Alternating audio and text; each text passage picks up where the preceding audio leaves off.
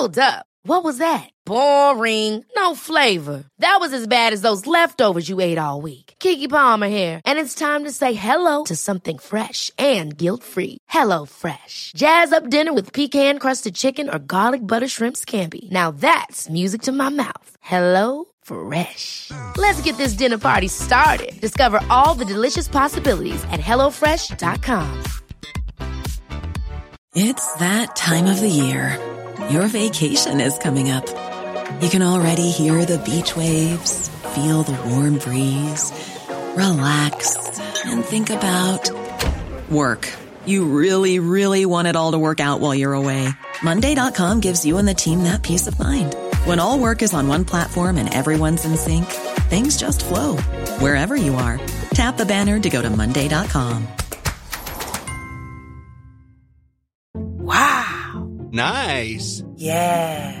What you're hearing are the sounds of people everywhere putting on Bombas socks, underwear, and T-shirts made from absurdly soft materials that feel like plush clouds. Yeah, that plush. And the best part? For every item you purchase, Bombas donates another to someone facing homelessness. Bombas. Big comfort for everyone. Go to bombas.com/ACAST and use code ACAST for 20% off your first purchase. That's bombas.com/ACAST. Code ACAST.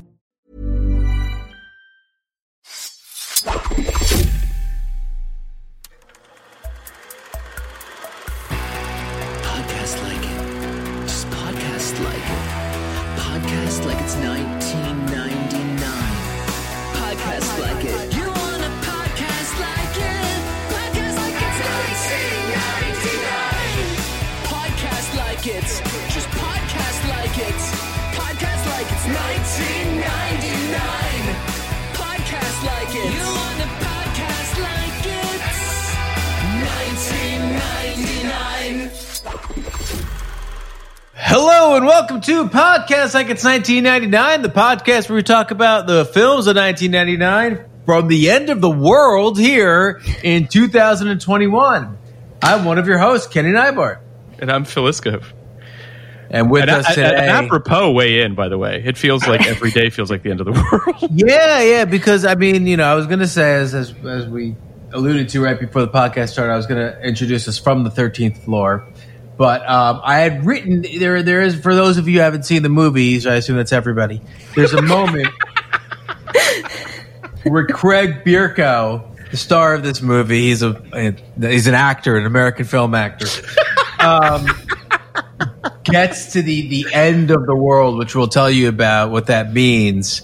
And then, you know, as I read what I had written while I watched this movie, I realized how apropos it was. But with us today, back, Jessica Ellis, writer and director, producer, and what a great guest. Only comes on for the shittiest movies. But she's the best kind of guest because she wants to hang out with us, Kenny, and talk about movies, and she doesn't care what those movies are. Yeah. Well, no, I mean, and because she's able to make lemonade out of lemons.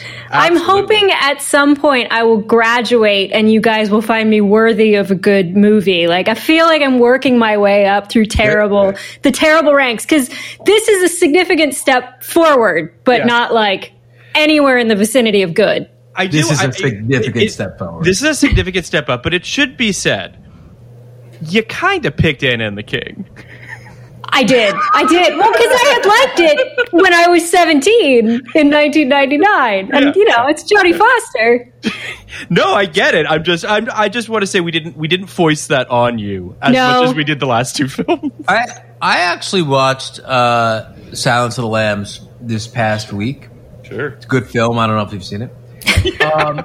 It's almost weird that Jodie Foster is ever in a bad movie, because she should never be in movies like Anna and the King, but she should have just been in great movie after great movie after great movie like Meryl Streep. She's so good.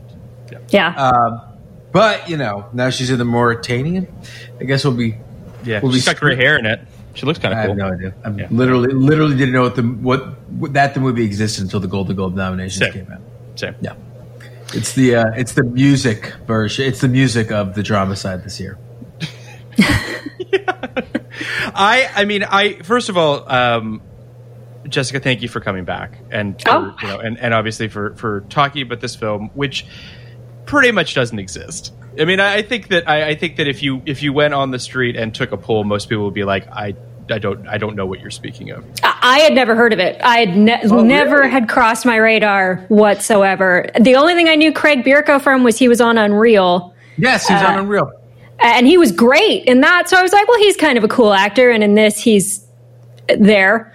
And he is there. He hits his mark. He's in focus. So I love Unreal, or loved the first season of Unreal. The first season, it was amazing. It was amazing. And I remember he got like the and in that or something to the effect. So there was there was this, when you get the and, there's this assumption that this person is a celebrity of some renown. And I didn't know his name, but mostly because his name is Craig Bierko.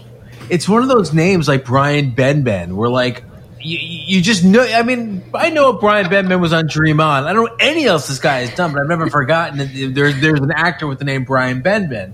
So there is an actor with the name Craig Bierko. He was that might be the most people have spoken of Brian Benben in 25 years.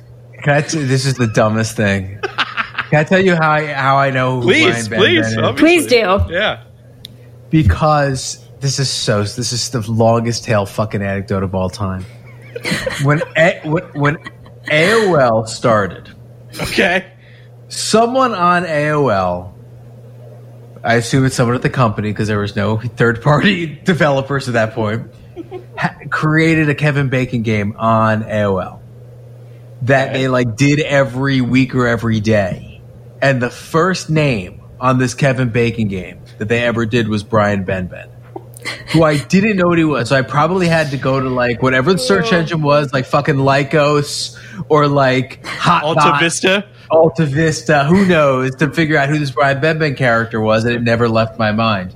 But Craig Bierko, he's an actor. Obviously, someone thought, Roland Emmerich thought this guy might have a future as a big-time movie star. He did have an arc on Sex and the City. He had like a 3 or 4 episode arc on that. This is the most of his like stardom that I can squeeze. Look him up, and he danced around a ton of television in the 90s, late 80s, 90s, 2000s. He's just one of those guys who just got a lot of guest star roles and never really found his starring vehicle. But this movie, in a world without the Matrix, might have had a bigger cultural imprint. Yeah. I mean, it's interesting because like I remember when this film came out. I remember I watched it on DVD around the time of its release. I couldn't really tell you why, if I'm being honest. I think I kind of... Actually, I take that back. I think I kind of had a bit of a crush on Gretchen Mol, if I'm being completely frank. And I feel like that's probably why I watched it. It left zero impression on me. The only thing that I vividly remember is basically the poster art, but that wireframe of when he gets to the edge of the sort of reality that he's in, and you see sort of that like green kind of wireframe, like you're inside a computer game, computer, what have you. And I remember thinking, oh, that's kind of cool. And that, I mean, basically is the only thing that I really kind of held on to.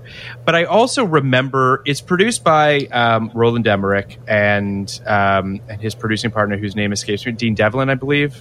Dean Devlin didn't produce this. Oh, so he's not involved in this. Okay, I don't know just, why. Just Roland. Okay. This is just Roland Emmerich. And it's Roland's company, Centropolis. Yeah. And a bunch of other people.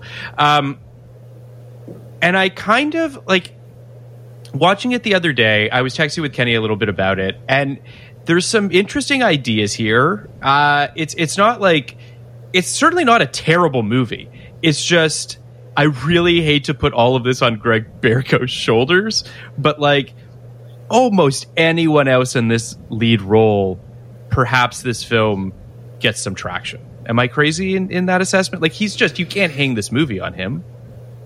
I think it was a combination of a lot of bad decisions. Like, there are some really interesting ideas in it. Like, I think there are other stories you could tell in that world with that setup that would be fascinating. But it was like, they made so many mistakes that just as a filmmaker, you're sitting there going, well, why did you do that? You just killed you just killed this, and why would you do that? Like, and it was just like incompetence across the board on the back of a really good idea.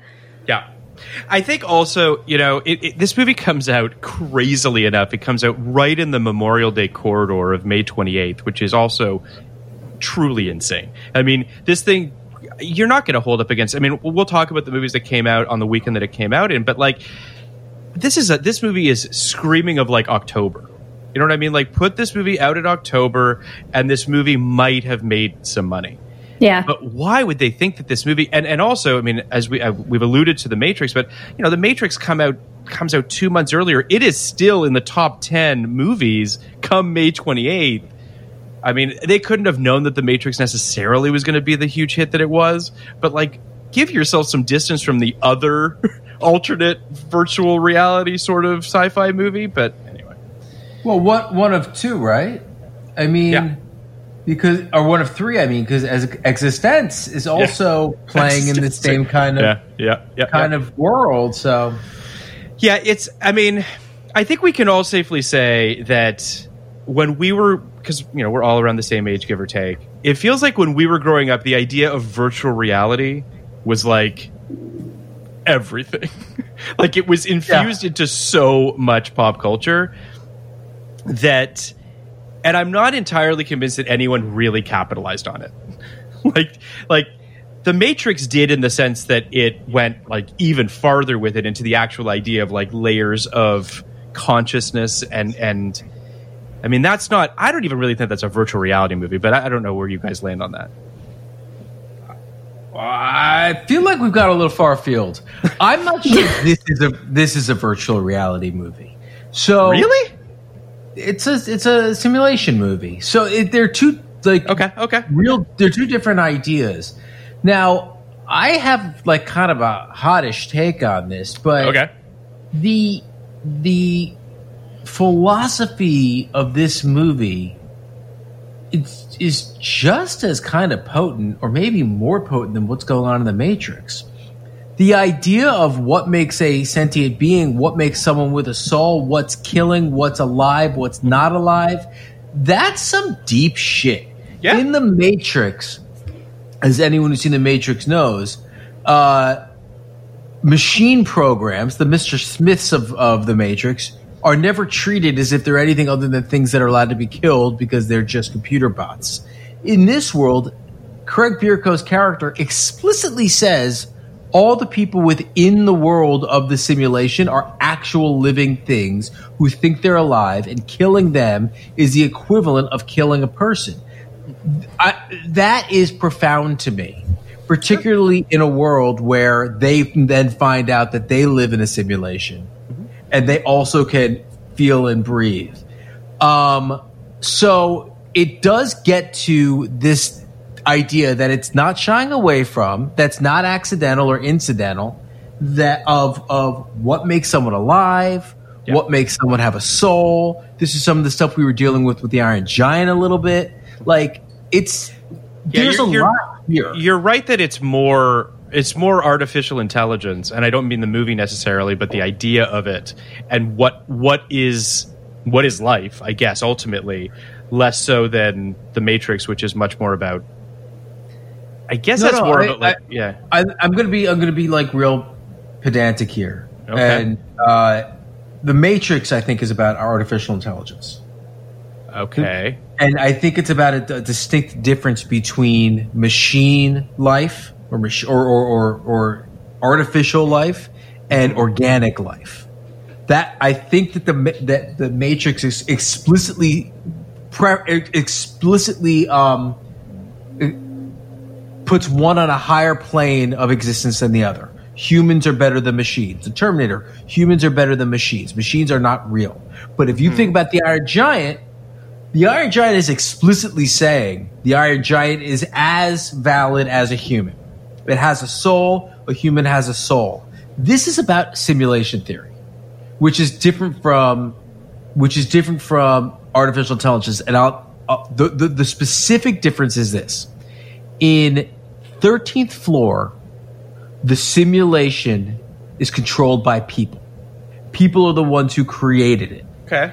In the Matrix, the simulation was created by artificial intelligence. No, I get that distinction. I'm speaking more to the idea of that the people within the simulation of 13th Floor are also constructs. Like, they're not actual people, right? Like, they are sort of electronic manifestations of people, right? It doesn't really answer that question. Like, Okay. that's one of the things that's irritating about the movie. I mean, with the ending of it, with him being transferred, like, it seems like they are full, active, human minds without a physical body. Sure. Because if you can take his consciousness and put it in future Cred Bierko and it's fine, like, that's a person. That's a person that didn't have a body. Right. Except there's so it's just so hard, right? But this is like kind of what I love about it. It doesn't answer the question. I agree with that, almost on purpose. You guys, I hate to evoke Elon Musk, but I think yes, he is a construct too. I'm pretty sure. I think unfortunately he's the one who said this, and I need to bring it up. So the idea is, are you familiar with? This is someone else actually who came up with this theory. Elon Musk just believes it very strongly. We are almost definitely living in a simulation, and the theory being, okay, if you believe that we as humans are going to be creating simulations that are as that are self-functioning, right? That we can create simulations with artificial intelligence within the world of the simulation, and people within the simulation do not know that they are in a simulation. So essentially an ultra high functioning version of The Sims where like people within it don't know it. So if you believe that's possible and that's likely and that's going to happen, then the chances are we are not the prime existence, that there is someone above us who has simulated us. Okay. All right. So there's a 1 in a trillion billion chance that we're the primes, but in all likelihood, we are not the prime existence. Now, I think that's an oversimplification and only takes one thing into account and presumes too much about, what we want to do as people. And my basic theory about philosophy in general is humans only know like 1/1,000,000th of 1% of what's actually happening. So I don't think too hard about this stuff. Right. But I would argue that I think it's simulation on top of simulation on top of simulation, that even the world at the end that he's in with Gretchen Mol, where his consciousness gets uploaded into another body, is probably also another simulation. It feels like they're kind of hinting at that, right? With the way with that the ending, goes, yeah. I think so. Okay. So I think that it's really just life. This movie kind of asked for it. Is not worth thinking too hard about, whether you're a simulation or whether you're artificial intelligence or whether you're someone's dream or whether you're actually flesh and blood. It's only what you can feel and see and observe and grasp in the moment that makes you alive. But that's the best I can do. I don't disagree with any of that. I mean, I think that as we said earlier, I think the film raises some really profound ideas, and it's a pretty stylish movie that's like, doing some cool stuff. I do feel like it's a little tropey to go back to the 30s or to have that kind of component to it. I think about stuff like the holodeck episode of Star Trek: The Next Generation. I think it's cool. I think the 30s and 40s are cool, so I get why they did it, and it's where Armin Mueller-Stahl was born, so I guess he has some sort of an affinity for that time period. I mean, it's all very stylish. It all looks pretty cool, all things considered.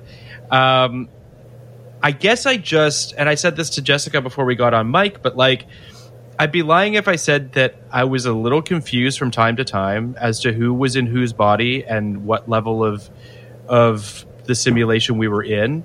I don't want to, it's not worth lingering on that point, but I'll just say that I was a little confused. I might be dumb though, so that's cool. I'm fine with it.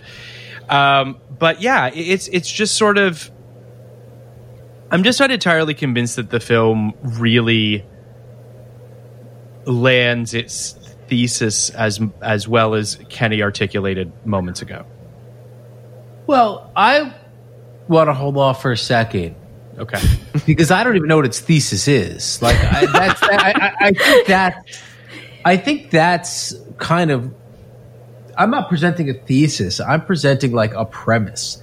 So I don't really know what its thesis is. Like, I think that is part But I'm of the not sure that problem. I'm saying what you just said earlier articulates something that I'm not sure the film articulates, whether or not it's a thesis or not. I have a feeling on that, which is I think it was ahead of its time when it comes to simulation theory. I don't think people were talking about this the same way that they talk about it now, particularly in the last like 3 years when you have this like memification of the idea that we are living in a simulation because things have gotten so fucking out of whack that where people are just saying obviously this is a simulation gone wrong, and that's led to a lot of like online kind of curiosity about simulation theory and stuff like that. But I want to hold off. I'm obviously happy to talk about this shit all day. But when Jessica, when you were like when you were talking about how it made all the mistakes and the the whys and the hows and the what have yous of this movie, what was top of mind when you were saying that?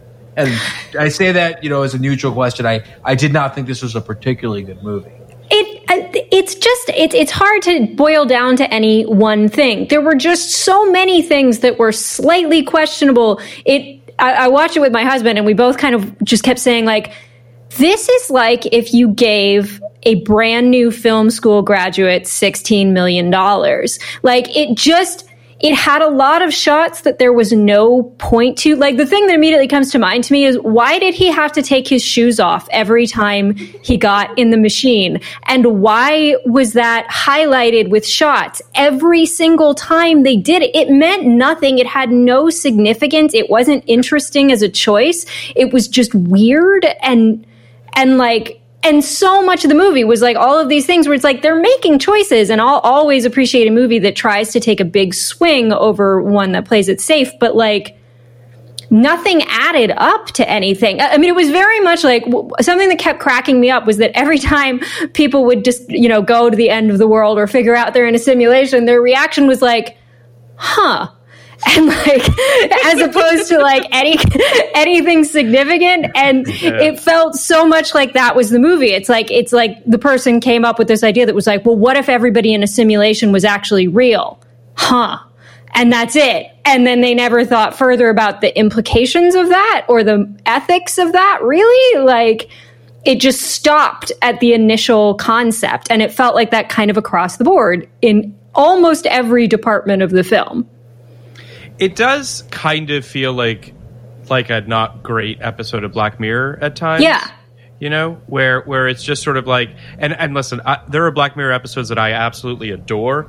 And then there are some that I just plain don't like. I think the show's a little hit or miss, but at the very least, I feel like with each episode, they dig pretty deep. Like they at least try to kind of unpack it in some way. This, to your point, feels a lot like, a college grad or a film student that got high one night and was like, what if? And everyone's like, yeah, what if, man?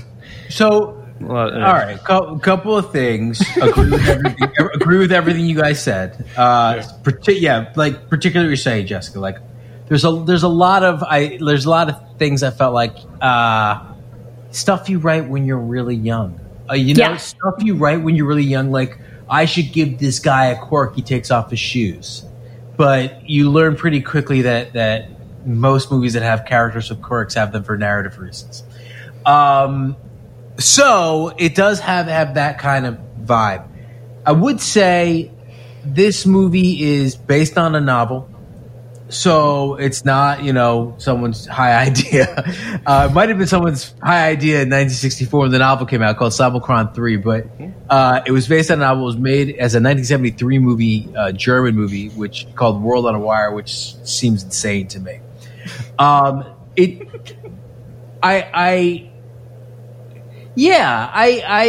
agree with you guys, like, pretty strongly that this is not as good as it could have been. If it were an episode of Black Mirror, it would be the worst one they've done by a mile. it would be like the death knell of the franchise, where you would say, what has happened to my Black Mirror that generally knows what to do with an idea like this? Because I would say this movie doesn't know what to do with an idea like this, which is its fatal flaw, right? In the end of the day, you have this idea. And the thing about this is, as I said, I think this premise is equal to or better than the premise of The Matrix.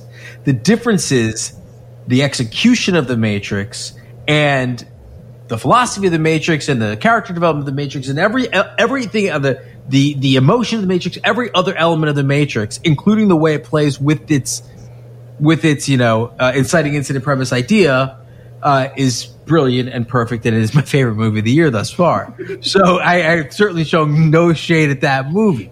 This idea is a little more interesting to me because I could believe it could happen, because it actually speaks to like what I feel about the nature of existence, because it's kind of less about enslavement and more about, opening your mind to possibilities. And it's potentially, it's really, I think about like validity a lot. Like, if you are living in a simulated world, why is that less valid than living in the world we are now? Why is it less valid than living, having your head put into something and enjoying it like that? I think that stuff is kind of interesting, and I do think it offers a less judgmental view of this kind of world. Because of it, but there's so much about its execution that's garbage. I completely agree. I think Craig Bierko obviously was, either miscast or the only guy they could afford. And I think that the choice of 1937 LA, while being like kind of my favorite place to hang out in the world, truly like nothing more than like pre-war Hollywood like kind of gets me in the field, so to speak. Mm-hmm. And they did some stuff I'd never seen before. La Cienega, before it was built up. How cool is that with the oil derricks? Like, that's cool shit. But it had this like distinctly Spielbergian vibe. Yeah. Like the John Williams-y score and the way it was shot, that the whole thing felt so tonally bizarre. I fully agree with you. The score in particular is really doing like way too much work. Mm-hmm. It's really, really too much.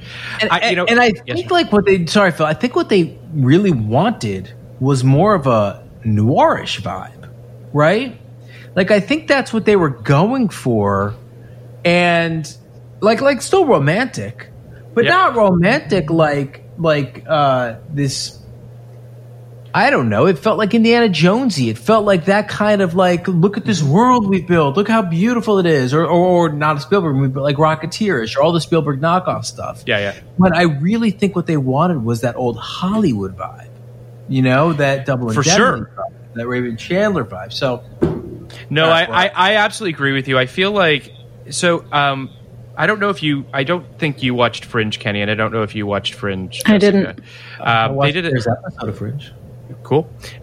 So there was an episode in season 2 called Brown Betty where they do a whole film noir kind of thing where Walter's telling a story to a kid. So whatever. But it's playing in the same sort of sandbox.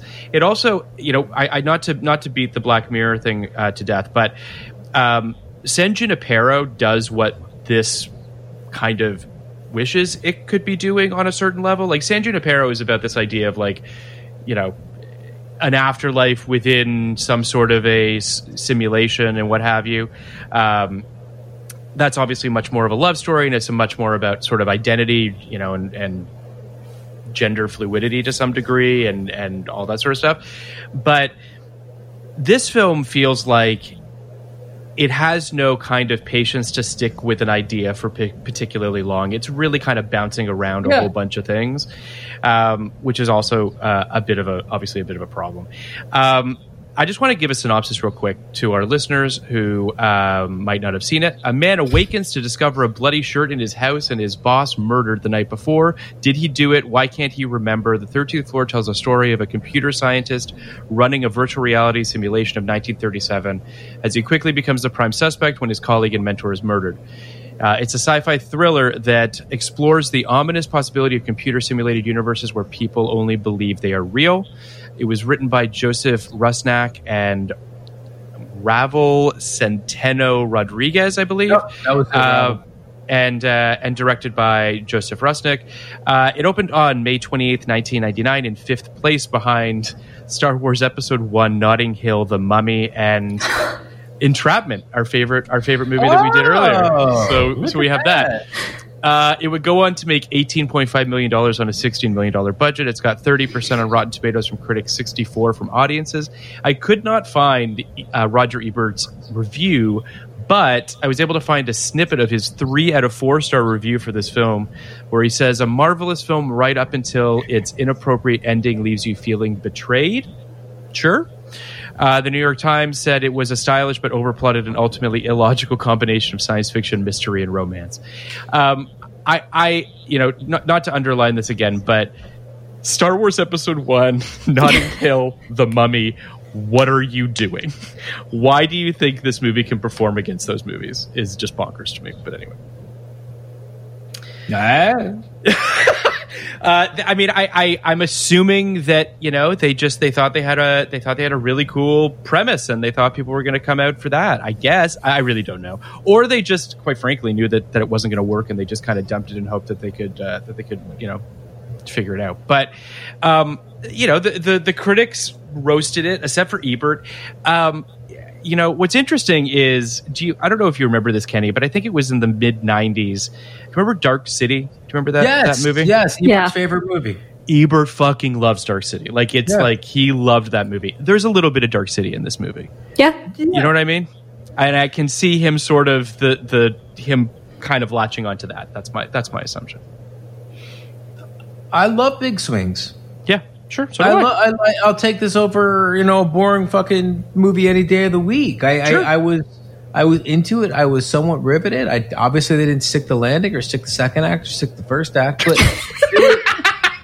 there were any of the stages. There were ideas here that were cool. But I think that Jessica kind of nailed it to me when she said no one seemed to be caught off guard when they find out they're in a simulation. Kind of a big deal, right?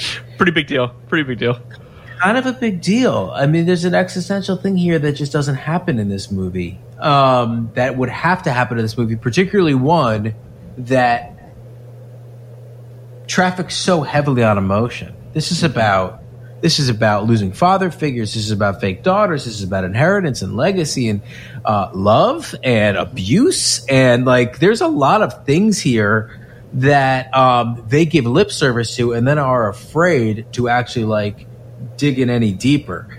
So again, this is a noble failure to me. Probably made by people who tried their fucking hardest and went about as deep as they were able to go. It's interesting. The other thing I was saying is this happens every once in a while where you have this movie came out 6 weeks after The Matrix, right? Something like that, or 2 months after. Yep. Aside from being so similar, thematically and all that, the visuals in this movie are from 100 years ago compared to The Matrix, and that really probably hurt it as well. Not only I think we're audiences we were kind of just there. You see an ad for this with the visuals out of Tron, and I think you're hard pass on that. I mean, I would even argue that when that whole sort of CG tunnel that they go in when they're kind of jacking into whatever, it's at a Stargate, which is probably 6-7 years earlier, which you know what I mean.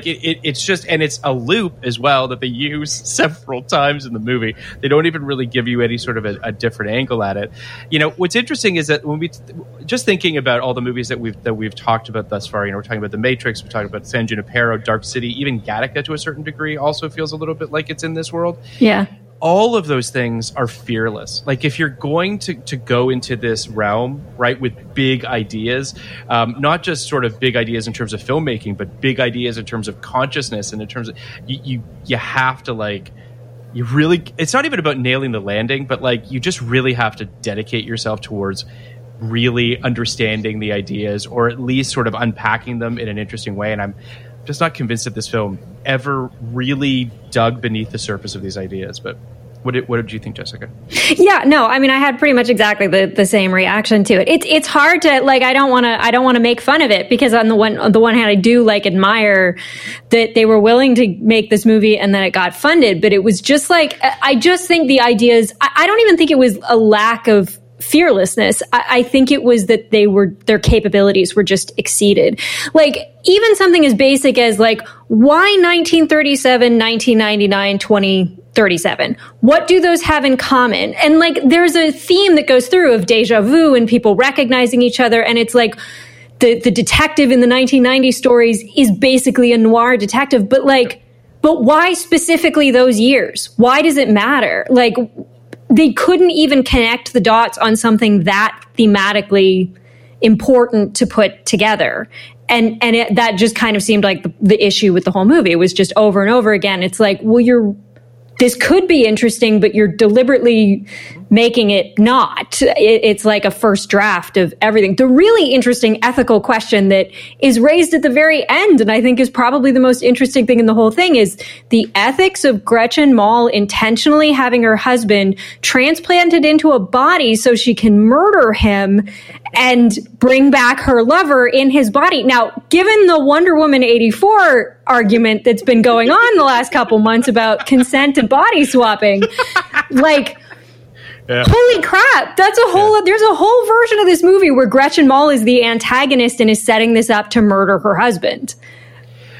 I'm okay with her murdering her husband, but he's abusive and terrible. Right, but like it begs the question, what were the simulations for? If the whole ethical argument in the movie is that her husband got in there and started killing people for fun and the other guy was sleeping with young girls, like, have these people ever played a video game? What the fuck were they supposed to be using these for? Like, this is 99. Shadowrun was out. You know, video games, simulation video games were already happening and people were using them to kill people and have a lot of sex. And it's like, what was the point of the simulation? What was the intended usage of it? That's never even asked. Big problem. Yes, that's a big problem. This is a situation. I mean, and this just speaks to, again, being a little over their skis, not having a lot. $16 million is not exactly the big budget you need for a movie like this. Sure. But it seemed like they had a multi-billion-dollar, world-changing technology run by three guys on the 13th floor of a random building for no real reason. For no real reason, to go in there and hang out. I mean, like it would have cost less to build Westworld, I think. Which, by the way, is another one. Another one where Westworld's central thesis is what's real, what's a soul, what makes for a valid human, or a valid sentient being, I guess. So I think that they had the hardest part. They had an interesting idea, and they flubbed on all the easy things, all the questions that anybody would ask. Like, okay, why is it here? Okay, how does this connect to these people? Okay, what do they feel when this happens? And then how does that have? These are obvious questions. So it's a weird thing to see a movie that is made by people who obviously were ambitious, and then not have anybody involved in the project being like, yes, but that's not enough. There's so many like places in the story that you can poke at it and it totally falls apart and makes no sense. It's just like they just never bothered to do any rewriting whatsoever. And yeah, it lives in this almost uncanny valley in terms of the way I received it, which is like, good science fiction is really as good as the medium gets. That's like why this medium exists. bad science fiction is the funniest, most horrible shit we have. That's wonderful. Like, you know, bad science fiction, that's where the jokes lie. This is like, to me, there's not a lot to make fun of even. Yeah. And it's not even boring. It's like, it's just kind of like, it's not particularly competent, but it's not, you know, completely uninteresting. It is like a weird kind of movie that there's a reason that, like, it kind of did disappear, because a movie like this, like take Lawnmower Man for instance. Lawnmower Man is a much dumber movie than this. But Lawnmower Man has had a far greater cultural impact than this. I would argue that Virtuosity has a bigger impact than this movie. I think it does too. You know, it's really I couldn't agree with you more, Kenny. That like I wasn't bored. I was like, at no point was I just like, ugh, I want this movie to be over. But I also would be lying if I said that I was fully engaged with it, because I don't think that the film really lets you in, because I don't think it fully knows what it's doing. So you're just kind of in. You feel like you're in a simulation watching this movie. Oh my God, that's its greatest trick. Its greatest trick is that it makes you feel like you're in a simulation. It's bizarre. And again, like I can't really knock it, because as we've said, like it's trying to do certain things that are worthy of trying. It's bizarre. I would also say too, I just want to take a quick second here, because this is the third Gretchen Mol film that we've covered in 1999. She's in Cradle Will Rock. She's also in Sweet and Lowdown, and she's in this film. She's in a fourth film, but I never heard of this film, so I don't know what it is. But do we all remember when like Hollywood was really trying to make Gretchen Mol a thing? Like when she was a bit of an it girl for a second. I remember her on the cover of Vanity Fair. Like I remember. Sounds like you remembered it, Phil. Yeah. But I say that in the sense that every now and then Hollywood's like, this is the it girl, right? And they put her in a bunch of stuff. Like I think of, oh my God, why can't I think of her name now? She was in the remake of Sabrina, Julia Ormond. Like when they like pick someone out of, for all intents and purposes, obscurity, they think that she's attractive. They put her in a bunch of stuff, and it's all not very good. And then her career's kind of over. Yeah. And I feel like she reemerged in Boardwalk Empire, you know, about 10 years ago or whenever it was. And she's really good on Boardwalk Empire. Like she's in that Betty Page biopic as well. Like she's actually a good actor. And it's such a shame. As well. I think she's good in this too. It's just unfortunate that it feels like, and this is, I mean, God, there's innumerable women that this has been unfortunately done to, where it's like, you're pretty, here's a bunch of stuff. Oh, wait a second, that stuff wasn't good, so it's your fault. And then we're you know, chew you up, spit you out thing. But you know, what did we think of her in this film? Because I thought she actually did a pretty good job in this film in terms of, she might be the most complex character in the movie, quite frankly. Yeah, I mean, it's a role that was tailor-made for her. She has a very specific look, which is that she looks like someone from the 20s and 30s. Yeah. And, you know, I think part of the problem with her career was that... I'm Sandra, and I'm just the professional your small business was looking for. But you didn't hire me, because you didn't use LinkedIn Jobs. LinkedIn has professionals you can't find anywhere else, including those who aren't actively looking for a new job, but might be open to the perfect role, like me. In a given month, over 70% of LinkedIn users don't visit other leading job sites. So if you're not looking on LinkedIn, you'll miss out on great candidates like Sandra. Start hiring professionals like a professional. Post your free job on linkedin.com/achieve today. Ever catch yourself eating the same flavorless dinner 3 days in a row? Dreaming of something better? Well, HelloFresh is your guilt-free dream come true, baby. It's me, Keke Palmer. Let's wake up those taste buds with hot, juicy pecan-crusted chicken or garlic butter shrimp scampi.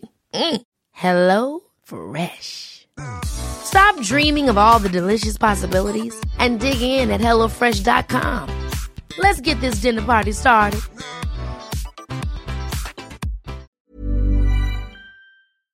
For like from 2000 to, you know, 2010 or so, we weren't making a ton of period movies. That seems to have been more of a thing in the last decade. And if there were more things, it could have been she's a flapper in the 20s or she's whatever, you know, more prestige TV that went to that thing. She might have stayed alive throughout that era. But also, you know, she hit 30 and and vanished. And then Hollywood was done with her. Yeah, and I mean that was true of so many actresses that particularly in that era that just disappeared. No, for sure. No one more than Gretchen Mol, I think, fit this. It girl, let's put her, let's like basically, raise her up the flagpole, see who salutes. And if no one does, we'll get rid of her.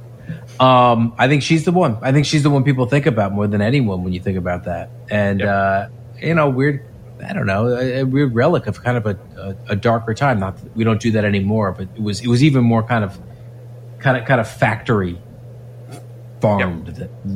No, for sure. Well, she's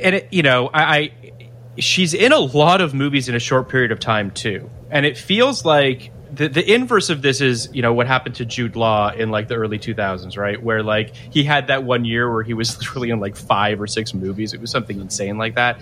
And Hollywood was determined to make him something. And ultimately that never really came to fruition, but he's turned into a really interesting actor because he's a white man. He's been given a million opportunities. But Jude Law's great. I'm not saying Jude Law is a great actor. It's just not the same. Well, no, I'm not saying it's. I'm not trying to make it a 1-to-1. I just think that there's something to be said for the fact that obviously men are given more opportunities than women. Their careers are allowed to evolve in different ways is more of what I'm getting at. And I don't mean to suggest that Jude Law isn't a great actor. I love Jude Law, but I just think there's another part of that though that I would say, which is go for it. Men are just given better roles because Hollywood writes better roles for men usually, or they have been over the last 20, 25 years. Jude Law's, if you look at Jude Law's filmography, the 5 films you're talking about, those are all lead and, co-lead roles. Mm-hmm. Gretchen Mol was cast over and over and over again as the girl, the love interest, but almost never given layers, almost never given, this movie, almost never given layers. So, you somehow have to pop when you're basically just told to stand there and look pretty. And that's not particularly fair either. I mean, if Jude Law, and I don't think he sunk, I don't think you did either, but if Jude Law sinks or swims, it's entirely on his own merits at that point. You get 5 shots in a lead role, we have a pretty good idea whether you can carry a movie at that point. No, for sure. I don't mean to create a false equivalency between these two actors. I don't think you're saying it, but I just think it's. I agree with you, Kenny, that Gretchen, for whatever reason, feels like the perfect distillation of this phenomenon, and it's a bummer because in this film and in many other things, she's proven herself to be a really rich, really interesting actor, and it just didn't seem to sort of click. Now, in a completely different track, Vincent D'Onofrio's career is something to behold. I mean, it is that guy and what he's sort of. I don't know. I find him just fascinating. Just in general, I think he's a really interesting guy. But I'm just pulling up his filmography here just to walk through it very, very briefly, just for what it's worth. But he's obviously in Full Metal Jacket. That's when he gets everybody's notice at that point. It's very early in his career. He's Thor in Adventures in Babysitting. I was going to say. He's super hot. I know. He looks so good. It was weird. Yeah. Then you've got Mystic Pizza. You've got a bunch of other things. He's in The Player. He's great in The Player. He's the guy that Tim Robbins kills. He's Orson Welles in Ed Wood. He's in Strange Days briefly. He starts to sort of turn into a different human, though. Men in Black feels like a turning point when all of a sudden he becomes some other creature of some sort, and he starts just doing really weird shit. This is sort of, it's a few years after Men in Black. Obviously, Men in Black is 96. This comes out in 99. Shortly after this film, he does The Cell, and this feels like a prequel to the character from The Cell. He's literally he's got the weird blonde hair. I mean, he's a serial killer in The Cell, but he's playing such a, I don't know. Have you guys seen The Cell? No. I saw it in theaters, so I haven't seen it in 20 years. I remember it. The Cell, you should watch The Cell, Jessica. I'd be curious to hear your thoughts. Probably not going to happen, but okay. It's a very, very strange movie. But it's an I don't know. interesting movie because for a lot of reasons. I remember not hating it and kind of being scared of it, even though I was 18. Yep. But it's funny that moment in J-Lo's career. Before she decided I'm J-Lo and I'm going to be J-Lo, when she still kind of let Hollywood do what they want with her, it's a very weird performance. Well, the three square peg. The three actors in that film are J-Lo, Vince Vaughn, and Vincent D'Onofrio. Those are your three leads. What movie does that makes? By the way, Vince Vaughn too. Remember when Vince Vaughn used to be like, "We're not. You're pretty good looking. You can play off most of the leading ladies of the day. It doesn't matter if you're funny. Go into this fucking movie. It makes sense. Go be in that shot-for-shot remake of Psycho. What I couldn't believe about Vincent D'Onofrio in this in the 1990s setting in this movie was that he looked, the way they styled the character looked so much like Philip Seymour Hoffman in Twister. And then suddenly I was like, now imagine Philip Seymour Hoffman in this role. Yeah. That would be way better.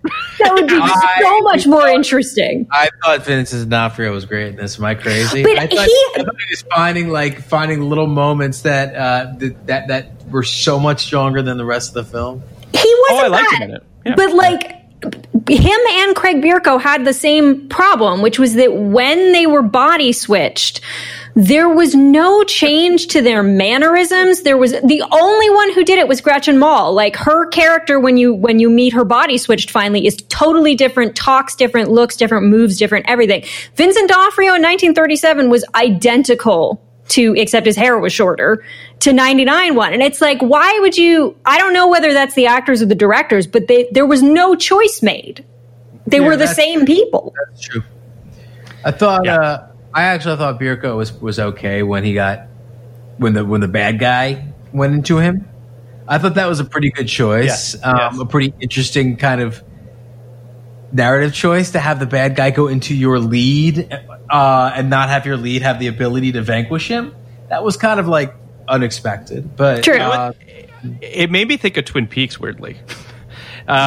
When Bob goes inside Cooper at the end of season 2, where you're just to your point, Kenny, it's a cool choice, and it's a way to put your hero in jeopardy that you don't see very often, which was cool.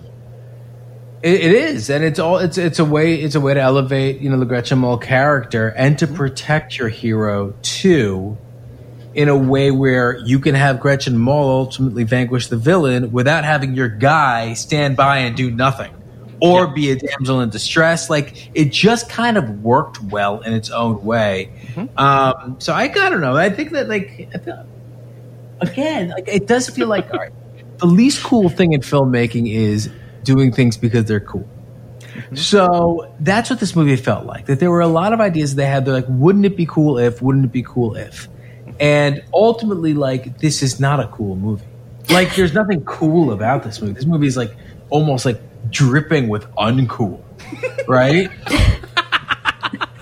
Because there's no connective tissue there, right? But there are some interesting ideas. I do think this is an interesting way to kind of wrap this movie up. And then I think the thing at the end is, I don't have a huge problem with the way it resolved. I didn't feel betrayed at all. I think that kind of thing, bringing a character from another plane of existence, be it a simulation or we see far more often a movie, Purple Rose of Cairo type shit, into your plane of existence and then living together. We're seeing it in fucking WandaVision right now. Living together in harmony is kind of a lovely idea. I kind of like that idea. So I liked that idea. I objected to the fact that it was only 25 years in the future. That seemed really stupid. Gretchen Mol would have been alive when the 1999 stuff was going on. Why not make it, why are we not in 2320? Why are we 25 years later and LA looks they're living in a sea castle land? It's like the Jetsons. It's I don't know. I think about that shit all the time. If you said something, I'm not arguing for it. I'm just if you said something right now in 2050 LA, would you have it look pretty much what it looks like now with more smog? I don't know. You'd have it. That was 25 years ago. Like, I think they thought that, like, we would have done better by now. It was 99. We'd heard of climate change. We knew things were going to get problematic. I also want to say, too, like, his apartment at the beginning of the movie, when it's like he's living in some sort of an Egyptian modern something or other, where it's just like, what? Who had an apartment like this in 99? It should have been a hint, Phil. It wasn't R99. It was a simulation. I think that I don't think that that's insignificant. I thought the same thing. That's fair. My first note was, does this take place in the future? Because like it was absurd. And then he had a voice answering machine. Yeah, he had an actual hit the button, listen to it, out loud answering machine. Again, like, this is absurd, except I think if it was a great movie, it would have been acceptable. They would have covered their tracks with this idea of, like, this isn't our actual reality. But it's not. I just think it was an act. So I just want to talk about Armin Mueller-Stahl for a second. Please do. Because, first of all, I love him. He's great in the game. I love the movie Avalon. We're going to be covering Liberty Heights at some point, which is part of that Barry Levinson Baltimore universe. I just think it's fascinating that this guy basically, like, got a career at, like, it is what, like, late 50s? It was early 60s? 92 when he did Shine. It was crazy. It's crazy. And it's, he's great in Shine as well, obviously. Yeah, he's just I don't know. I've always really liked him. He's never really playing, I don't know. He's obviously acting, but, like, there's something very comforting, very sort of, like, grandfatherly about him, but there's a complexity to him. I just think he doesn't really get to do much in this movie, unfortunately, but he's sort of our way into the film. He's the inventor. Hannon Fuller is the inventor of this newly completed virtual reality simulation of 1937 Los Angeles. He's about to hand over this. He's been doing sort of premature testing, and he hands it over to his protege, Douglas Hall, played by Greg Berko, who's the heir to the company and becomes this prime suspect when Armin Mueller-Stahl is murdered. We then have... he's still alive. Murdered within the simulation. I'm just saying, in real life, he's still alive. Did you know? Oh, that's awesome. He is 90 years old. Wow. And I just, not to correct you, but just looking at his life, it appears that he was really a German actor from a young age, right? 26, he does his first film, but they all seem to be German and actually French for whatever reason. He was in Kafka, which is the Soderbergh movie? Yeah, that's movie. Cool. That's cool. But after that, it really is the first time, at least I had ever heard of him, was Shine. That was 96. And then he was in that 12 Angry Men Showtime movie that had all those famous actors in it. Jack Lemmon won the Emmy Award, or didn't? No, I think he did. I think Ving Rhames won that Golden Globe. Correct. But he was in that, and then he was in The Game that year, and then he really took off as an American actor from there. But yeah, it seems that he, almost like Christoph Waltz, like had this very long career before he came over. That's cool. So then Dennis Haysbert shows up as Detective McBain, and I can only think of The Simpsons when I hear the name McBain. But so he shows up. I listen. I like Dennis Haysbert. I don't know that, like, he's necessarily perfectly cast in this role, but I don't know. He's fun. Did you like him in this, guys? He was fine. He was fine. I mean, he was doing, he's doing like a deep noir detective impression, and that was enjoyable. But again, he's one of the ones that finds out he's a simulation and is like, "Oh, are you going to turn me off? Like, really? We're joking about this?" It's like, you know how now, like, we've all lived through a pandemic in the last 4 years and everything, and we're all getting very blasé when something horrific happens. Like, 9/11 hadn't even happened when this movie came out. What the hell was this attitude of total detachment that everybody has? Now I would say, are you going to turn me off? I'd be like, please turn me off. Yeah, can you reboot this thing, please? Dennis Haysbert obviously is our oddest actor. He's America's great. oddest actor, because this is what I know Dennis Haysbert from. Major League, of course, where he was Pedro Serrano, and then Heat. He was in Heat. he was in Far From Heaven. Yes, yeah. Wow. He was very good in Far From Heaven. Yeah, he was like the third lead, and it was a really important role, and it was crazy for me to see Pedro Serrano do that. But I'm pretty sure that came after he was David Palmer, where he was America's first black president. Correct. And he paved the way for Barack Obama. Everyone knows that. But now he's the insurance guy. Yeah, now he's on all the ads, and they call him on the ad, "Safe Driver, Save More." They don't even use his real name. He doesn't get a name. Of course, it's Pedro Serrano or David Palmer. So, or Detective McBain. Yeah. Or Detective McBain. He's had this really, really bizarre career where he's had a few really iconic roles. He's a very good actor. He has this Morgan Freeman-y voice where he has done tons of voiceover work because he just sounds like comforting and authoritative, and now he's just a pitch man to the point where the commercials make fun of what a pitch man he is. I can't think of anyone else who's such a bizarre 30-year pop culture career. I don't think a lot of people even know his real name for real life.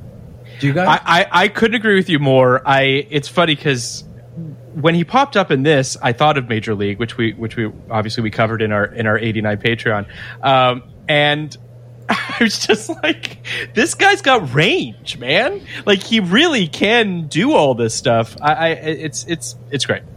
So he shows up, and then Douglas meets Jane Fuller, who's the daughter of Armin Mueller-Stahl in this simulation, although he never had a daughter, which we find out. There's a very confusing thing where when Jane is explaining it to Craig Bierko, she's like, well, he tricked us because he changed his will. And it's like, well, why would you have been in his will to begin with? He didn't have a daughter. And he just found out this was a simulation. So what did he change it from? I don't know. The movie, as we got into the third act, all of the walls started collapsing on the logic of this movie, and a lot of ridiculous things they were suddenly very, very in love, Jane and Craig Bierko.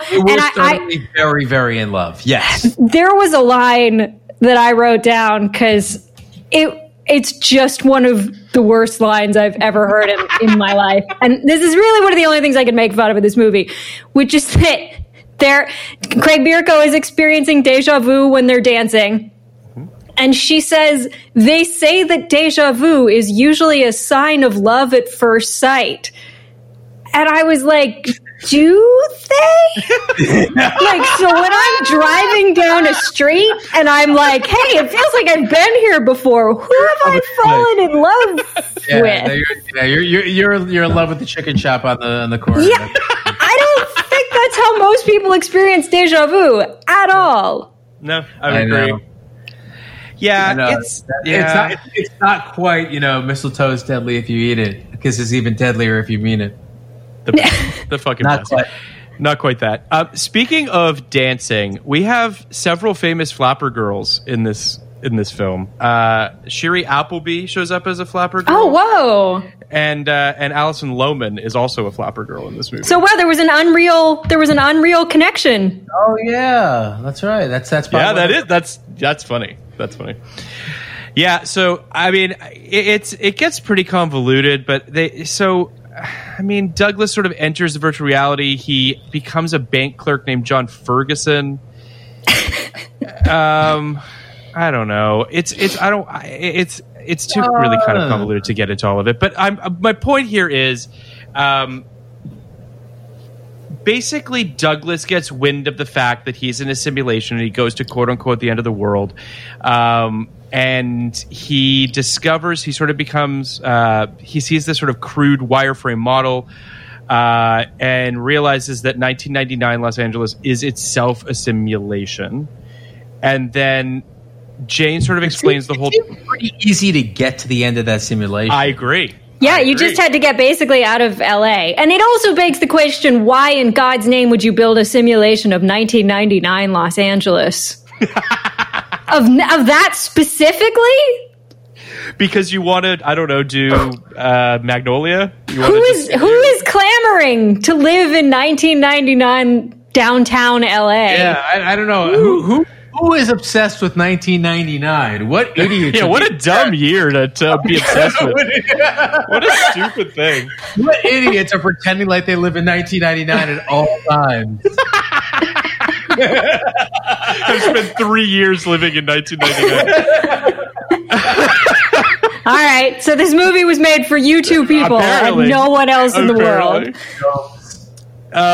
But yeah, essentially, she explains to him the whole situation. His world is one of dozens of virtual worlds, but this is the only one in which the occupants developed a virtual world of their own.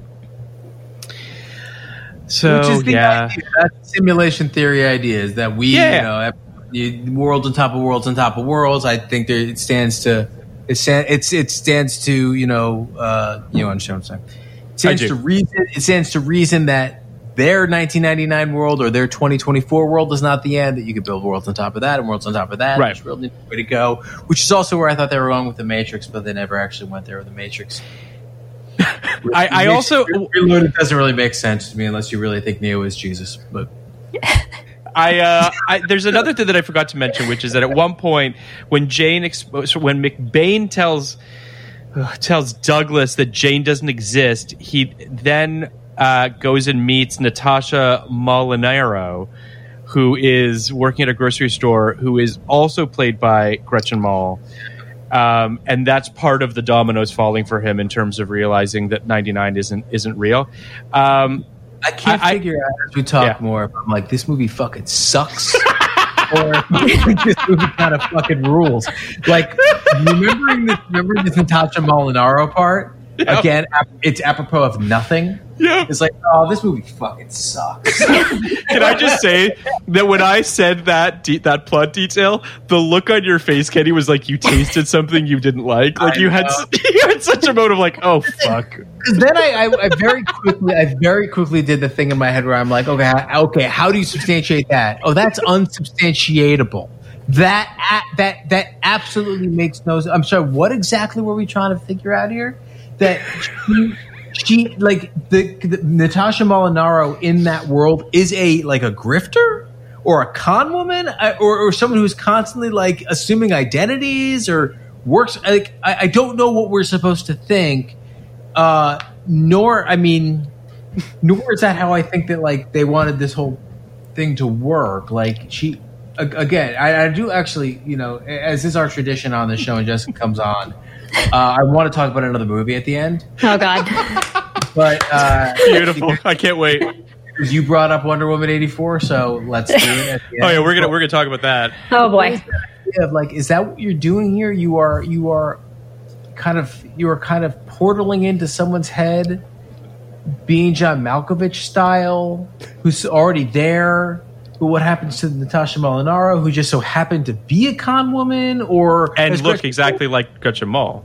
And well, she would be your avatar on Earth, I guess. Yeah. But that's not what happened with David, or maybe it is. Actually, I think it is, because that's why. Let's keep going. The thing is, what I thought of when we see Natasha at the grocery store was that she was in Go. In Go, yes. Yeah. Yes. Yeah, we were suddenly in a very different movie. Yeah. Xerxes. But it also just speaks to, once again, these are bad. Like, whoever designed these simulations is stupid. Because, like, at one point, Vincent D'Onofrio transports into his 30s self while he's driving a car. And crashes. Right. And if you die in that world, you die permanently in your world. So why would you not have set start points like video games had already had for about 12 years? Like, this is the thing. Like, it's like they had never played any kind of a video game in their lives when they made this movie, because there's so much stuff that it's like, why would you ever design it to be like? You're designing it. Why would you make it like that? And why would the 99 99 version function exactly the same way as the one made 30 years later by smarter people? These are all good questions. Yes. Just movie logic stuff. This stuff. But I also wonder, like, why? I was going to respond because it's not a video game, but I can't follow that up by telling you what it is. Yeah, what is it? What is it? Again, like, if you're not supposed to kill anyone, you're not supposed to have sex, you can die there, and you have to transport in wherever your avatar is. Like, what the hell is it? What is the point of all of this? Like, there could have been a thing. It would have been real easy in the 99 era for them to be like, we stumbled into this technology. We don't know how to use it. This is so big. We're not sure if we control it, whatever. But they didn't do that at all. Like, it seemed like it was all designed to be this stupid. It's pretty bad. Have you guys seen the trailer for the movie Free Guy? You have. Yeah. Free Guy, I read that script because, you know, I've messed around with this stuff too, and decided it's too hard to write this shit. But so Free Guy will be interesting because it is a funner version or more fun version of this idea, like a non-playable character within a video game kind of gets sentience and realizes not so much that he's in a video game, but like that. It's almost Lego Movie-ish. It's hard to explain what I think is... Or Wreck-It Ralph, too. Yeah, a little Wreck-It Ralph. Yeah, that too. But I think they take it seriously, and I do think in the end game of that movie, I'm not giving it away because I don't remember, but I think the end game of that movie is that there's a almost Scarlett Johansson, Joaquin Phoenix connection between Ryan Reynolds and whoever plays his main... Jodie Comer? Jodie Comer. Yeah, Jodie Comer is playing, whoever is this main avatar who's kind of the best gamer in the world of this thing. So I do, that is explicitly a video game. But also within the world, it's a weird thing because within the world of this game, life goes on. Yeah. And that's an idea that I think is interesting in and of itself. Like, I get the non-playable characters' lives going on, but what happens to the playable characters in this world? Like, does Jodie Comer's character just sleep? She doesn't play for 3 days. Is she just in a coma? Or does she sit in her room? It's funny that you said, Kenny, that it's too hard to write these, because I thoroughly agree with you because of exactly what we're talking about right now, which is that these movies beg you to ask these questions and to look under the hood. And if you don't have fucking answers, like this film doesn't have answers, you're like, well, fuck that movie. Like these things have to be built like a Swiss watch, and they're really hard to do well. You also... go ahead. You need a kill switch almost, right? Like that's what's like so rough about these movies is like, okay, I went through all the bullshit of writing one of these movies, right? Where like our main character finds out he's in a simulation and I don't even want to give it away because I might make it one day, but the point is he finds out he's innocent. Fuck it, no one listens to the podcast. He finds out he's the glitch in the simulation. I love this thing. You told me about this. Yeah, it's a fucking great idea. He finds out he's the glitch in the situation, and he's the reason that everything's going haywire, and they have to flip the switch and mess with the glitch. But you do, like the 13th floor, you do like almost necessarily wind up in a situation where you're like, well, if they're the simulation, don't you want to meet the people who made the situation? Then you want to talk about how these two things talk to each other. And like, are the simulation people valid? Are they real? Do you want that's why when I say you almost need a kill switch, the Matrix kind of did that. The Matrix kind of said like the people or the creators creating this world had a very specific reason for this world being the way it is, and that was to use all the people as batteries. They can turn it off whenever they want. It means nothing if they do. They can build another one if they want. They can have 50 more, but this is not like built for people for no reason. It's a very simple fucking reason. So yeah, you're right. Like very quickly, these movies turn inside themselves and start pissing you off as someone who is like hellbent on making sense of what you're watching. if the logic doesn't work, you just check the fuck out, and you're just like, well, what am I even doing?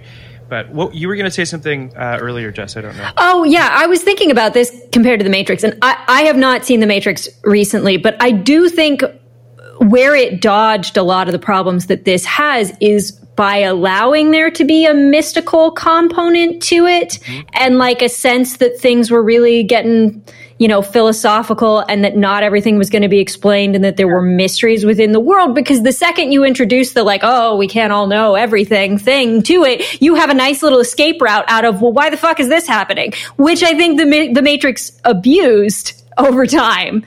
But they needed it. And this seems like the makers are totally in control of the simulation and should have all the answers, and we're not given an explanation as to why any of this is occurring. And that is a problem. Although I have to say, on the other hand, I appreciate that this movie is kind of a straightforward, it takes a drama approach to this. It's not trying to be artsy and mystical and out there, and I find that more accessible, but you just have to have the answers, and this did not have any of them. There's soft sci-fi and there's hard sci-fi, and this is hard sci-fi. This is an attempt to say this is what might happen if people really were able to create this technology that is theoretically possible. Yeah. So it sometimes lends itself to to boring movies or boring situations. But I think that's the situation we found ourselves in. But I think, Jessica, you're kind of the overall point you're making is the reason for being is just not there, and that wouldn't matter so much if we didn't leave this world at the end. But because we left this world at the end, you are begging that question, begging why people bothered making it. Not just that it exists, but why. You could stay within this world all day long and have Gretchen Mol go into that world and have her live there, and then it's not so important. But it's in. Yeah, it's doesn't even want to leave. He never said he wanted to leave. She stole him from that world. And showed it. Yeah, he shows zero interest in the fact that he's in a simulation to begin with. He's very accepting of it. Everybody is so excited. Even Gretchen Mol, when she's being chased by her abusive husband, is running away extremely casually. Yeah. Did anybody get, she is just chillingly trying to get away from a guy shooting at her. And nobody has any desires. Yeah, I mean, part of it too is the fact that I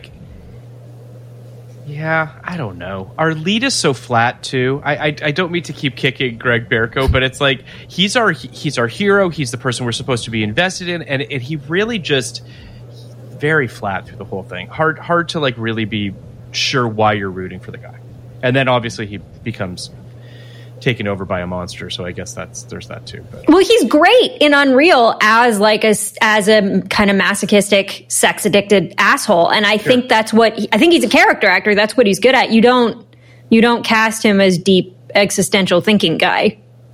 No, I would agree with that. I mean, he was nearly Chandler, and you don't think crazy. of him. Can you imagine that? He was cast. He turned it down. He was the pick for Chandler on Friends and turned it down. And that would be a different world. But imagine Matt Perry in this role. It would not be better.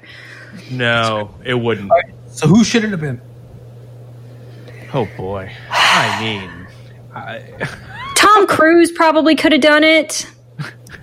That's what I mean, because I think of Edge of Tomorrow, something like that. Sure. He's good at sitting and wondering at sci-fi stuff going on around him. It kind of had a Minority Report vibe too. Yeah.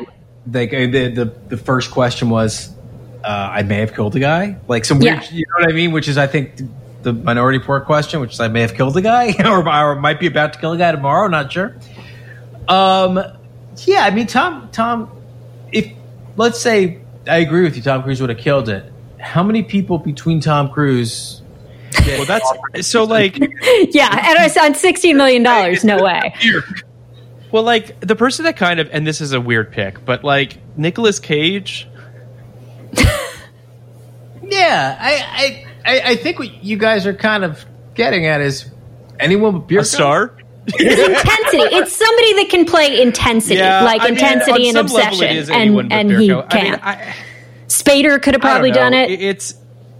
It really, it just needed someone who demands your attention. So let's say it was a star. Let's say it was, I mean, I'll throw someone out there. Like, let's say, because he's done some shit like kind of like this in his life. Like, let's say it was Denzel. Okay. Does this become like a bigger movie? Like, is this like a thing? You know, like not like a thing like fucking Training Day, but is it a thing like Deja Vu? Probably, yeah. Probably. There's also, and this is, I mean, I know that this person is no one's favorite person right now, but like there's a Johnny Depp version of this too. You know, that'd be like the ninth gate that we're just we haven't done yet, but we hate. So the ninth gate's going to be a real ride to go out with Johnny Depp and Roman Polanski. That's going to be really something. But yeah, I mean, I think that, I mean, I kind of come back to what I was saying a second ago. Like, Greg Berko does not demand your attention. He does not. You are not locked into him. He doesn't have the charisma. He doesn't have the gravity. I mean, truly, it could have been anybody who just demands 10 or 20% more of my attention, and this film might have gone off a lot better. But it's still an underwritten character. I mean, like somebody who's better at handling tension and intensity, I think would help. But like. The character, at one point, Gretchen Mol was like, I fell in love with you in the simulation because of your kindness and your integrity. And it's like, when did we ever see either of those things expressed in any way, shape, or form from this character? Like, that's a big thing to buy at the end of the movie, that she fell in love with him by watching him in the simulation. Also creepy, but... It's also the definition of tell, not show, right? Yeah. Like, you're just literally telling us something about a character that you have in no way, shape, or form shown us. It could have been, I mean, I'm running through every actor that's ever been in a movie. Any of them. like it could have been, so she did her first, like, kind of big role, Rounders, with Matt Damon. Could have been him. Could have been Matt Damon. Oh, yeah. Could have been Ed Norton. Could have been John Malkovich. Yeah. Could have been John Cusack, honestly. Yeah, Cusack would have been good, actually. Yeah. Ethan Hawke would have been great. Yep. Ewan McGregor, perfect. Yep. Jude Law, I would have watched it. Like, I can't believe he's smart enough to build this thing. I can't believe Bierko is. I mean, Bierko. Yeah, that's a good point. You know, like there are a lot of people who really could have done fine with this weird Vince movie. Vaughn could have done this in 99 and it might have been more interesting. What about well, I wish I had the guy's name off the top of my head. What about our dude from Always? Oh God, Richard Dreyfuss? No, the other dude. No. Brad Johnson? Hey, what up, Brad Johnson? Maybe. He might have been more interesting. But I gotta say, the characters are also nothing. Like, you can do the same thing with Gretchen Mol. Any other star put Catherine Zeta-Jones in that role to go back to Entrapment. Fine. Because they're not characters. They're not anything. They're not. But this movie was really hamstrung by just how blank all the actors were, really, though. I think D'Onofrio was fun, but yeah, he's not fucking Philip Seymour Hoffman. Yeah. He could play the role. You know who could have been in this too, Kenny, is your boy Ben Affleck. I thought Affleck too. He's young. He would have been real young at the time. He would have been really young, yeah. This is a very Affleckian kind of performance. Just staring at things. Affleckian. Well, let's rate this so that we can talk about Wonder Woman 1984. So I saw this in 99, as I mentioned. I mean, it left, as I said, very little impression. I would say I gave it a 40 in 99. Like, it didn't mean much to me. I'm gonna give it, before this podcast and after this podcast, I'm in the low 50s. I'm at like 53, 54. Like, I wouldn't say to a person, don't watch this movie. Like, I don't think that this is a do not recommend, because it's kind of got some interesting stuff in it. It's got some pretty decent performances and what have you. But I don't think I can go higher than like 54. But what about you, Kenny? I went 55, Phil, so we're in the same neighborhood. Feels right. But I'm going to go up just a little bit, because I think that I'm going to go to like 58. I think that there is a there's a utility to this movie. If you are writing or working on a certain type of film, or if you're interested in a certain type of film, or if you're interested in a certain, in simulation theory, I don't think that this is without value. I agree with that. Like a lot of movies are. Now, like we said, I don't think it's good, but it does some things really well. It has some really good ideas. I respect ambition. I respect that, I respect that they seem to really give a shit about what they were doing. Like all of our foibles with this movie didn't seem to come from a lack of care. It just seemed to come from a lack of ability, which is a sad, horrible thing to say. But what can you do? We're sad, horrible people. So 58 for the 13th floor. If you asked me before, I would have thought I would have given it like a 25. So good for them. There you go. Jessica? I am going to say like a 49, and a good 40 of those are just because the idea is great and fascinating. And the rest of it is, I actually really enjoyed some of the cinematography in this. I thought they shot downtown LA in a way that looks cooler than 98% of people ever shoot LA. I thought the focus on the buildings and all the kind of like sweeping aerial shots of the buildings were unusual and neat and reinforced like the 30s connection, and the 30s stuff looked pretty good too. So I liked some of the like production design aspects, but yeah, it just doesn't hold together. But I really appreciate and give a lot of credit for the swing. Yeah, I mean that all sounds right to me. I mean, I think we're all hovering in the same area of having issues with it, but it being definitely the best movie Jessica's ever seen. Yeah, it's definitely no entrapment. All right, so what would you give Jessica Wonder Woman 84 so we can set the conversation? I'm so bummed out by that movie. Like the big argument over the body swapping thing kind of I dismissed because body swapping is not a real problem, so I don't think consent issues around it are a real... Like, consent issues are a real problem, yes. But the consent issues of someone who's been body swapped is not something that happens. Yeah, so fair. That I thought was silly. But, like, I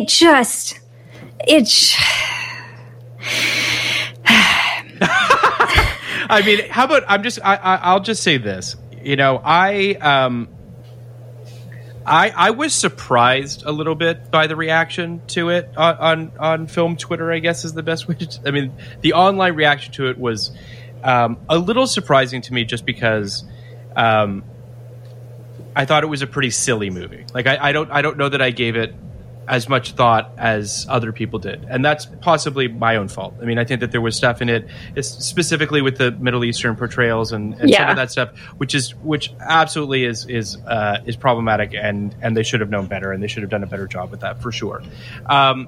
In terms of like people getting upset about like a magical stone and things like that, I'm just sort of like, it's a fucking comic book. Like on some level, you kind of have to just buy into the ride that they're taking you on or not. Some movies believe, Nolan's going to ground you in some sense of reality, and some movies are going to be, more fanciful. There's nothing wrong with the magical stone. I agree with you. It's a movie. That magical stone's the least of its problems. The comic book details of it, I didn't really care about. I just didn't understand what the hell the movie was supposed to be about. Right. And I think the two villain problem was a huge contributing factor to that. And I really liked the Pedro Pascal stuff. I thought his story, isolated on its own of him being kind of a Donald Trump figure and the whole stuff with his own kid and all of that, I found that kind of empathetic, and I was interested, and I love him as an actor. So I enjoyed that. But like all of the Kristen Wiig stuff, and I love her, was so bad and so dumb and so lowest common denominator version of what that story could have been, and the concept of Diana's power and how it looks to other people who don't have that power and the corruption of that and all of that. Like, it was just stupid, and it had a stupid ending, and the third act totally fell apart. I agree. And I feel bad because I loved the first movie, and I loved the trailer for this movie so much. I watched it multiple times in the lead up to it. And this was just the critique that really hit home was, why was it in the 1980s? And I do not know. There was no reason. They didn't really know either. I mean, it's interesting because I don't know if Kenny, you listened to the Blank Check episode on it by any chance? Yeah, about 20 minutes of it. Nothing against it. I just fall asleep every once in a while.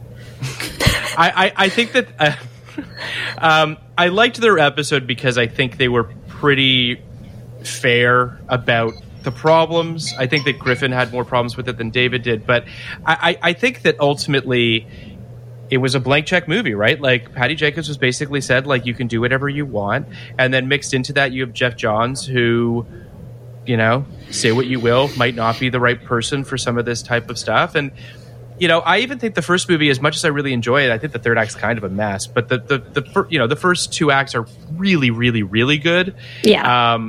And I thought this movie started strong. If the whole movie felt like her in the shopping mall, then I would said that. Yeah, it would have been great. Yeah. So I don't know. I think that this movie is. I first of all, totally. You and I are in total agreement on this, Phil. Like, everyone should just cool the fuck out. Like number one, like, just chill out. I mean, like, and not even on some, like, it's just Wonder Woman. Like, This wasn't like a super offensive movie. I'm not talking about Middle Eastern stuff. Yeah. This wasn't a super offensive movie. It was there was fun to be had here, and a lot of the stuff people are pissed about, it was just fun. I guess, like, for me, I think the two villain problem was a problem, for sure. But I guess I would not have had Chris Pine go into someone else's body. It was very weird and unnecessary. Just totally. bring him back. Yeah. Bring him back, and then we don't. Then you avoid all the bullshit layer stuff, and you get the most. Like, that's a powerful idea. It's a magical stone. You can bring a guy back. Yes. Yeah. She's grieving. She can't let go. She hasn't moved on in 30 years. She brings the guy back. She realizes that by bringing the guy back, she set the balance. She set off the balance of the entire world. She has to let him go again. I don't know why even do it with some other dude. That makes no sense. Okay, but plus also at the end, are we supposed to believe that she's like going to end up with the guy from Life Unexpected or whatever his name is? I almost wonder if that part was them realizing that was going to cause PR issues and trying to write in a coda where it's like, see, he's fine. He didn't mind. Like, he still thinks Diana's hot. Like, he doesn't see her as a predator who took over his body for a couple of days. Like, because that scene is so strange and out of place, and I don't understand. I mean, like, I understand it's trying to show she's moving on and stuff, but, like, it doesn't, and it's bad. Yeah. It's funny. It has some of that Always vibe, Phil, where, like, yes, at the end, he's like, choose someone else. How about this guy? You can be with someone else. What about the guy who owns this body? He seems like he's a nice apartment.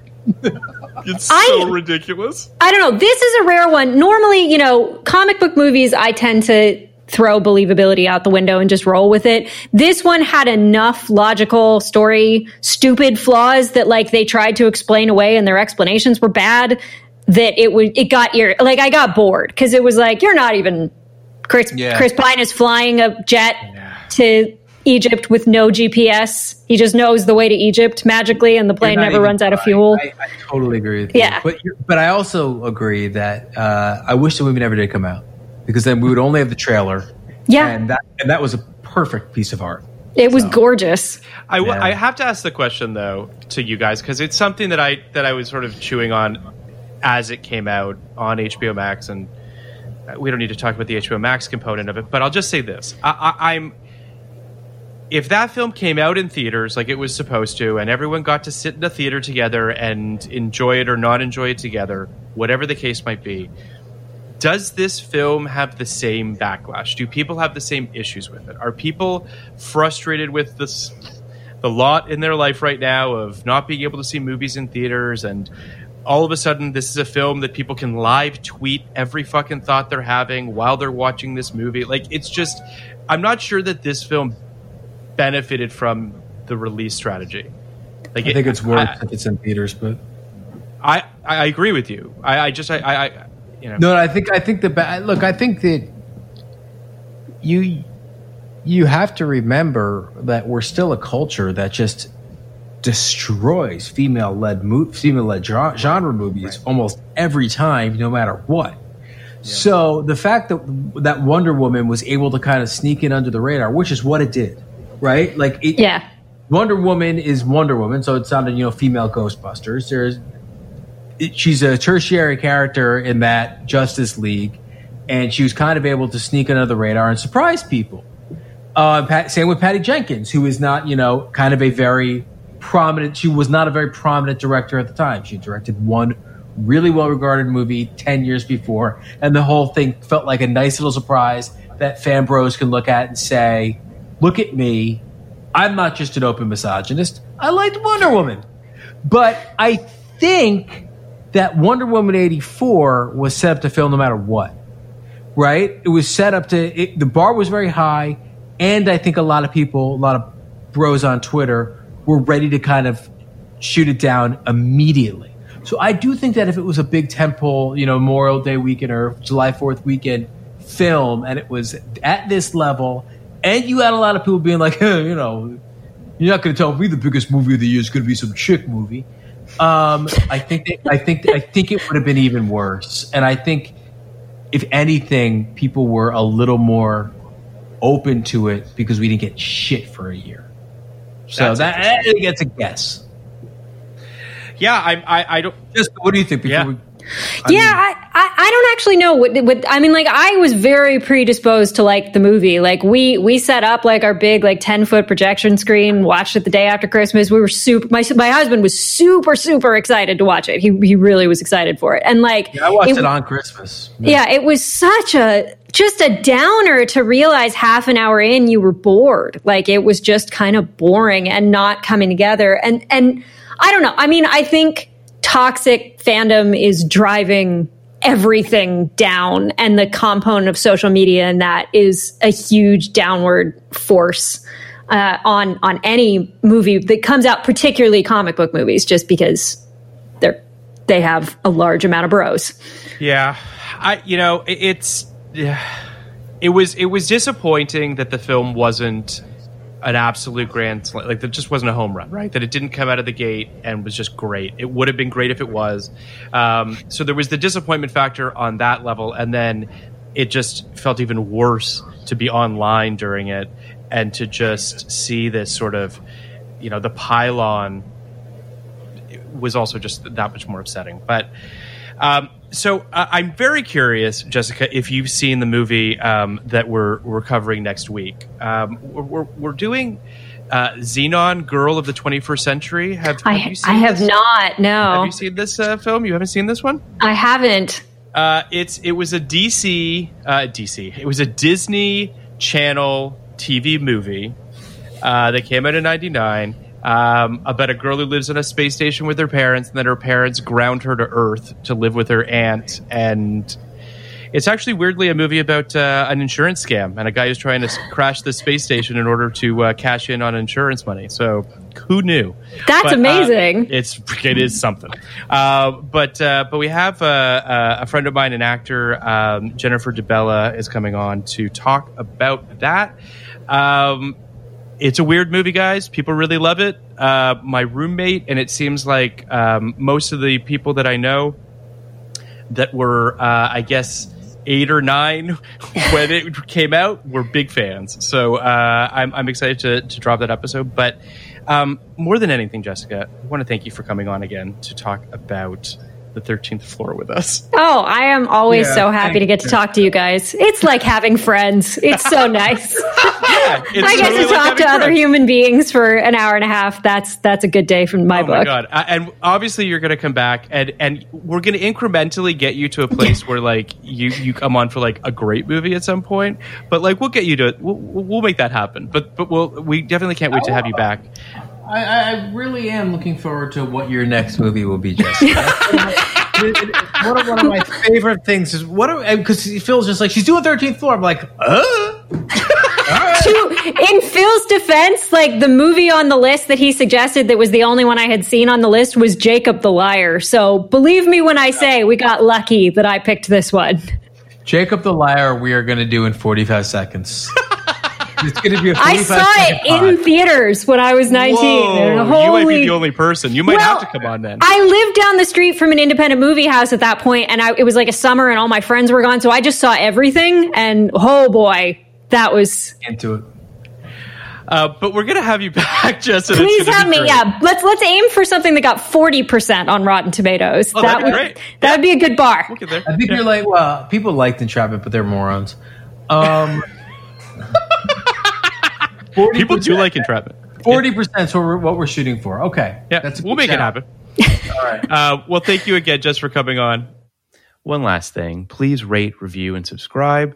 Speaking of subscribing, check out our Patreon on all the best films of 1989, Batman, When Harry Met Sally, Fabulous Baker Boys, Indiana Jones and the Last Crusade, Ghostbusters 2, Field of Dreams, Major League, and many, many more. We are covering all the best films of 1989 with amazing guests like Joanna Robinson, Liz Hanna, Hunter Covington, Brian Cogman, David Iserson, and many, many more. All your favorite guests from our 1999 podcast are coming on to the 1989 Patreon.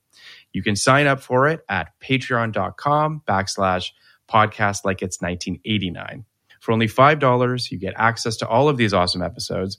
And for a few bucks more, you get video of our 1999 episodes as well. Plus, there are other very cool tiers too, where you can even be a guest on our podcast. Also, please check out our Reddit as well at reddit.com/podcastlikeits. We're also on Twitter at podcastlikeits. We're also on Instagram at podcastlikeits. Thank you to Ernie and Will for producing our episodes, Sullivan for our social media, Jan Katas for our artwork and theme songs, and most of all, thank you all for listening. Podcast like it. You want a podcast like it? 1999.